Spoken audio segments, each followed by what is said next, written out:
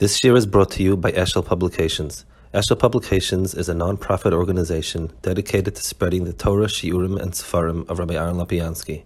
For sponsorships or more information, visit eshelpublications.com. Family, and I realize that someday he will have the ability to inspire other people, and I've heard as much. So it's very special. I'd like to share an idea about. We read about the giving of the Torah this past week, and it starts with 10 commandments. Now, Torah has 613 commandments, and yet what was given at Sinai was only 10. As a matter of fact, we heard from Hashem's mouth directly only 2, Anochi lo yelecha. And going a step further, the Gemara says a very cryptic statement that Anochi v'lo yeh b'dibur echad nemru. When Hashem said the words Anochi and lo yeh, it came in one simultaneous statement, something that's impossible for us to really imagine, but that's how it came out. So we go from 613 to 10 to 2 to 1. Why? What are we trying to accomplish with that? You have a similar idea expressed in a Gemara where it says that as we go through different parts of Tanakh, we find the amount of mitzvahs seemingly reduced. David HaMelech, when he speaks about who is praiseworthy, brings it down to 11. Yeshaya brings it down to 6. Micha brings it down to 3. And finally, Chavakuk brings it down to 1. Tzadik v'munasa yichya. So what exactly is that process? I mean, is it sort of a reform? It's a bit too tough to have so many mitzvahs, and we've got to prune away mitzvahs? It can't be. It says in the Torah, lo tosifu v'lo sigra, you cannot take away any mitzvahs. You can't just chop off mitzvahs. So why do we have this, we'll call it regression maybe, of going from a lot to a little? So the Maharal explains, and I'll try to say it in words that speak to us, the following statement, the following point. We think of Torah as many, many opportunities. For instance, a person goes to a carnival, and there are all sorts of games that you play, and if you win, you get carnival tickets, and you can cash it in for some big prize. So a very childish perception of the world of Torah mitzvahs is a lot of different opportunities, and snag one, snag another one, snag a third one, and you, at the end, you get prizes based on how many mitzvah tickets you come up with. It's very childish. Let's understand it a little bit differently, in a way that's a lot closer to what the truth is. When we speak about a person, and I tell you that this person has many moods, many whims. Sometimes a great mood, sometimes a sour mood, sometimes he's quiet, sometimes he's all over the place. That doesn't describe a very positive personality. When we speak of Hashem as being echad, one, it doesn't mean only that there are no 2, 3, 4 versions of God. The Rambam says that yes, that there are not many gods is a core belief, but that there are no sections to God. God does not have many parts and pieces. God is one, meaning that all the pieces that we perceive are part of a big picture. So let's go back to the case of a person who we say has many moods. So that type of person we see as being a faulty person. He's a person that you can't tell, sometimes like this, sometimes like that. But sometimes you have a person who's a very broad person. He can express himself in song, in art, in articulation, and that's seen as being positive because they're all different pieces that connect and they become a much bigger person.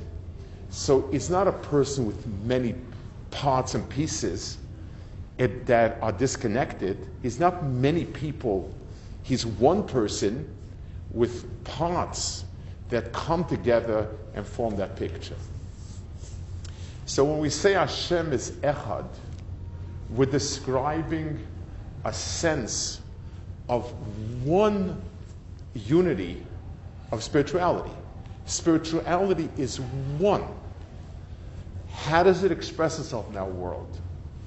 It expresses itself by desiring wisdom. It expresses itself by caring about people. It expresses itself by disciplining and reining in your baser instincts. It expresses itself in many ways. So our view on Taryag mitzvahs is not many mitzvahs, but many parts of a grand understanding of what it means to be spiritual. So it was important to take the 613 and somehow show how they come together in 10 commandments. And there are works written on it. One specifically is a Ramban who shows how all the different mitzvahs fit into one of those 10 mitzvahs. And then we needed to understand that really, even those 10 general mitzvahs come together as the understanding of one God. Anochi and lo yelecha. And finally, even those two came together, and there's only one mitzvah, and that is recognizing God. But recognizing God expresses itself in so many different ways. So our perspective on mitzvahs are the many expressions that together give you the true understanding of HaKadosh Baruch Hu. Just like, if I can use an example that's contemporary, when I was growing up, the only tool that a doctor had for imaging was an X-ray. X-ray is a great tool, but it's a flat picture of one particular segment. It's helpful, but it's very, very incomplete. When you have a scan, I remember when CT scan started, and you have many, many, many slices, and you can form together a three-dimensional image, it's so much more true, and it's so much more real, and it's a whole different world in terms of a tool to use for diagnosis. So when we look at Yiddishkeit, at Judaism, and we see a lot of mitzvahs, and yes, it's quite a package. And a person is tempted to say, well, what if I take some of them that are easier for me? So if we were to look at mitzvahs as just many opportunities, okay, so if a person has a chance of winning $1 million and he chooses to win $500,000, it's not bad. But it's not like that. It's much deeper than that. I'm missing something. Real Yiddishkeit, real Torah, is a picture of what it means to be spiritual. And a person who's a sweet guy, helpful, nice, but the only thing in his mind is food, is not a spiritual person. He's a nice person. And a person whose mind is full of wisdom, but can't be reached for a favor, is not a spiritual person either. He's a philosopher, he's a scientist, but he's not spiritual. Spiritual includes many elements. And the whole picture together is what a spiritual person is.